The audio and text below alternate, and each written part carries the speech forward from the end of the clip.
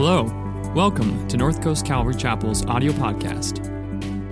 So we've been looking at this idea of being the church through our study in the book of Acts. And this word be contains inside of it these ideas of meaning, existence, purpose. To ask the question of what it means to be is to ask the most fundamental questions. It's to ask the questions of who am I? What am I? Where am I? We're going to look today at the beginning of the book of Acts and the very end of the book of Acts. And in the middle, we're going to look at the book of John as well. So we're going to use these two bookends of the Acts series to study this concept of what it means to actually be the church.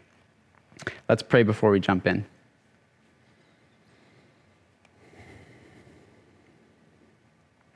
Lord, we invite you to open our eyes, to open our ears. We ask you to give us eyes to see. We ask you to give us ears to hear. Show us what it means to be the church today, God. Reveal to us our true identity in you. God, I pray for every home, for every family, for every individual that is watching this message right now, that you would awaken in us our true identity in you. Show us what it means to be the church, we pray. In Jesus' name, amen. So we're going to look at this idea of being through two different angles. We're going to see that we are the home of God on the earth, and that also we live in the home of God in heaven. So to be the church is to be the home of God on earth and to live in the home of God in heaven. So first, being the home of God on earth. If you open your Bibles to Acts 2, we're going to be in verses 1 through 4. It says, when the day of Pentecost had fully come, they were all with one accord in one place. And suddenly there came a sound from heaven as of a rushing mighty wind, and it filled the whole house where they were staying. Then there appeared to them divided tongues as of fire, and one sat upon each of them, and they were all filled with the Holy Spirit, and began to speak with other tongues as the Spirit gave them utterance. We see that the fire of God comes down and he marks his people. The fire of God is a mark of God's presence dwelling in a home. An ancient Jewish reader would understand the tip of the hat that the author is giving here in this passage. Because an ancient Israelite would understand that in the old days, God used to dwell above a house in a pillar of fire. The Israelites were brought out of Egypt and they dwelled in tents. And God dwelled in a tent among them. It was the house of God. And the mark of his dwelling there, the mark of his abiding in that place, was a pillar of fire that would rest over the home of God. And we see now at the very beginning of Acts that God is doing the same work of marking his home. He's marking the place where he dwells and where he abides. But it's no longer tents, it's no longer tabernacles, it's no longer temples. He lives in bodies, he lives in people. He has made us his home. And so these living, breathing disciples, these living, breathing houses of God, they go out and they expand the home of God. They carry the news of the home of God to wherever they go. And they act like developers. If you're in real estate, you're in development, you understand what this image of God is like. You are expanding the territory. You're expanding home. You're creating new homes, new dwellings, new places of abiding. God doesn't only expand his home, but he also remodels, he transforms his homes. We see that the blind become those who see, the deaf become those that hear. We see the hopeless have a hope. We see those who are chained in suffering are set free. We see those that are selfish become selfless. And we see those who are fearful become brave and strong. God transforms the house that he lives in. This mystery goes even deeper, though, because not only are we the home of God on the earth, but we see that Jesus takes it to another level in one word like only he can do. That word is abide. And packed in this word of abide, which we're going to look at now in John 15, is this idea of living in two places simultaneously. It's having your dwelling exist in two separate places. And so if you have a Bible, I'd encourage you to open it there because you're probably going to want to look at this after we're done today. There is so much to be gleaned from these pages. So John 15, starting in verse 4, this is Jesus, and he says, "Abide in me, and I in you. As the branch cannot bear fruit of itself unless it abides in the vine, neither can you unless you abide in me. I am the vine, you are the branches. He who abides in me and I in him bears much fruit, for without me you can do nothing. If anyone does not abide in me, he is cast out as a branch and is withered, and they gather them and throw them into the fire, and they are burned. If you abide in me and my words abide in you, you will ask what you desire, and it shall be done for you. By this my Father is glorified, that you bear much fruit."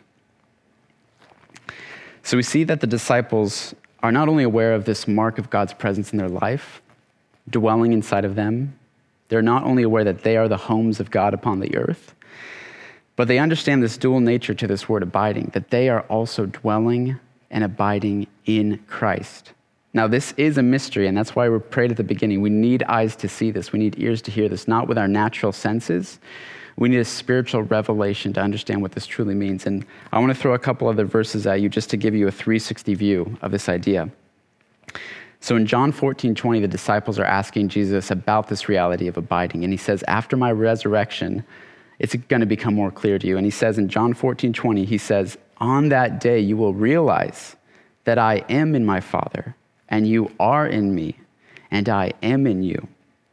In 1 John 5:20, he says, and we know that the Son of God has come and has given us an understanding that we may know him who is true, and we are in him who is true, in his Son, Jesus Christ. This is the true God and eternal life. Acts 17:28, for in him, in Christ, we live and we move and we have our being. To be, we have our being. The essence of who we are is found in him. He is our dwelling place.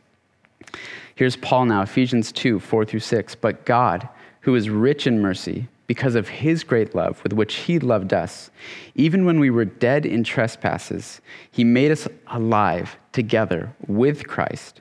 By grace you have been saved. And he raised us up together, and he made us sit together in the heavenly places in Christ Jesus. Finally, Colossians 2:9, he says, for in him, in God, dwells all the fullness of the Godhead bodily. In Christ is the fullness of God in a bodily form. And you, church, are complete in him, who is the head of all principality and power. This idea of abiding is to be in Christ, even as he is in us. It is a mystery to our natural senses, but it is revealed to us by the Spirit of God. A popular phrase that we use in the church today is, we live in the already, but not yet. Church, I want to challenge you. We are living in the already and the not yet. This is our resting place. Our home is in him now. If you study Greek, the tenses of the verbs used in Colossians, Ephesians, they're aorist indicative, which means they have happened. They are done. When Jesus said, it is finished on the cross, he was serious. These realities have begun. You are in him. He is your home. The end of the book of Acts shows us a man who has learned how to abide in his home in heaven. And so we pick back up with Paul. So at the beginning of the book of Acts, we see the move and day of God. We see the Spirit of God come and make his home in men and women. And they go out and they expand the kingdom of God. They expand the homes of God. At the end of the book of Acts, we find a man who is awaiting a court date with Caesar. He's waiting to go before Caesar on trial for crimes against the state, crimes against the Jewish people. And while he's in Rome, he's dwelling or abiding in a house. He's under house arrest. It's not like he's staying in an Airbnb church. He's dwelling in chains in a home in Rome. So let's pick back up with him. It says in Acts 28:30-31, Paul dwelt 2 whole years in his own rented house, and he received all who came to him, preaching the kingdom of God and teaching the things which concerned the Lord Jesus Christ with all confidence, no one forbidding him. So what was Paul doing while he was under house arrest? He was writing all about his home. When we read Ephesians and Colossians, those letters Paul wrote while he was dwelling in this prison in Rome. And what was he writing about? He was writing about where he was truly dwelling. He recognized he was not dwelling just in chains, just under quarantine, just under lockdown, just in prison. He was dwelling in Christ in heaven. Church, Paul did more for us in one stroke of his pen while under lockdown than maybe his entire life when he was roaming free across the world. The books of Colossians, Ephesians, Philippians, Philemon, these books that were his prison epistles, have done more to transform the world while he was under lockdown than when his body was free, roaming the earth. Because he knew where he truly dwelt. Paul knew what it meant to abide. We've all heard the dangerous line about being too heavenly minded and becoming of no earthly good. But C.S. Lewis flips this on his head, and he writes this. He says, "If you read history, you will find that the Christians who did most for the present world were precisely those who thought the most of the next. It is since Christians have largely ceased to think of the other world that they have become so ineffective in this. Church, we need to learn to live from the top down, not from the bottom up. Most of us, we pray from this position of being under, from being with strain, from being stopped and crushed. We need to pray from the top down that we are resting in victory. We need to see ourselves living from the end back into the now. We need to live from the inside out and from the top down. When I was trying to think of an analogy for this, I thought of the movie Lion King. And there's this scene in Lion King where Simba has been exiled, he's banished, he's filled with shame, he runs away from his homeland. And he starts to live with warthogs and meerkats. And he starts to eat and act like a warthog and a meerkat. And there's this moment of awakening in Simba's life where you could say a priest comes to him and he reveals to him his true identity. He reveals to him the identity he has in the Father. And we know that famous scene, the clouds open up and Simba's there looking, gazing into the heavens. And the king of lions comes down. And he says in that just majestic, beautiful James Earl Jones voice, "Remember, remember." He says, "Remember who you are." Simba was acting like a meerkat. Pun intended. He was acting like a meerkat. The Father came, he says, "You're not a meerkat, you're a lion." Church, you're not the meerkat, you're the lion. Remember who you are, and you'll walk into your identity, you'll walk into your destiny of who you are. You'll do the things that a lion can do. So then what the heck is the church supposed to do? If this is who we are, what do we actually do? Because I know some of you are just begging for that application at the end of a sermon. Let's make it simple. Put your faith in Jesus. Make your home in him. Abide. Believe his words. Believe this is true. Make him your resting place, your dwelling place. Abide in him. Receive the Spirit of Christ. Become the home of God on earth. Be his living, breathing temple here on earth. And finally, church, no matter what you are doing, if you are in quarantine, if you're on lockdown, if you're masked up for the rest of your life, if you're persecuted, you're suffering, you're in chains and tribulations, spend the rest of your life making the world around you look like your home in heaven. And finally, church, spend the rest of your life, no matter what you're doing, no matter where you are, if you're under house arrest, you're in chains, you're in tribulation, you're in persecution, suffering, spend the rest of your life making the world around you look like your home in heaven. Be the house of God here on earth. Live and move and have your being in your home in heaven, who is Christ Jesus. Church, I want to guide us now into a short meditation that's going to help activate some of these concepts for us. And I was talking to Pastor Orville, who, if you don't know Orville, you need to get prayer from him. He is just a spiritual giant among the land here at North Coast Calvary. But I was talking to him about spiritual disciplines and exercises. And he gave me this really neat concept. He said, the exercises and the disciplines in this meditation are meant to be stepping stones that lead us to the real thing. And so don't get stuck up on the word meditation or this concept of these words having some magical effect or like a mantra. These are stepping stones that guide us to the real thing.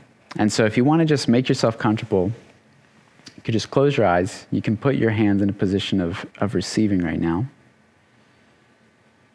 And I just invite you to take a few deep breaths.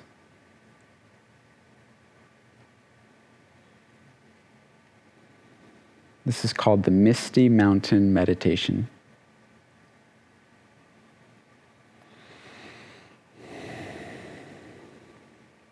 I just invite you now to see yourself sitting on the top of a mountain. See yourself dwelling and abiding there.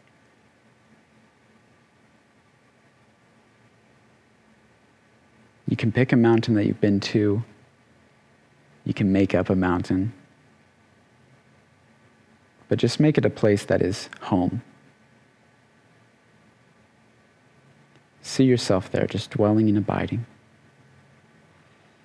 And as you look down from this space, you can just see a mist that covers over the mountain at the foothills. It just goes and it washes over, it rolls over the mountain. But you are positioned above the mist. You are seated at the top of the mountain. And as you're there, I just invite you to see Jesus come and sit next to you there. See how he abides with you. Notice even the impressions that you get from his very presence. Just this person of Jesus sitting next to you, the sensations it brings of peace, of joy, of wonder, of comfort, of awe. And the two of you are just looking and gazing down from this place of superiority, of authority. And you see the world beneath you. You see the mist go over the mountain. You can even see in that mist your emotions, your feelings, your thoughts. You can see turmoil in the world. You can see society. You can see unrest. And from this place, I just invite you now to pray the Lord's Prayer. Our Father in heaven, hallowed be your name. Thy kingdom come, thy will be done, on earth as it is in heaven.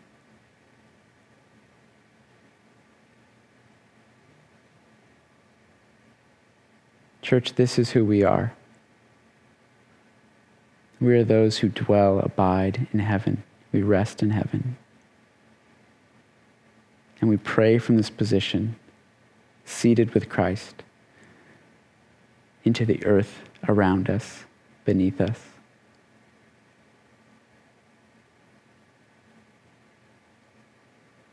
You can just return your focus now to your breathing, and you can open your eyes.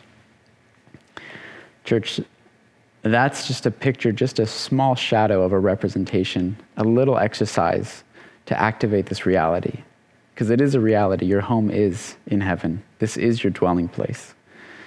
This is where you abide. And so I invite you to stay in that place as Christ did. Would you continue to abide in him as he abides in you? Thanks for listening this week. If you're looking for ways to serve, give, or get connected, please visit our website, northcoastcalvary.org.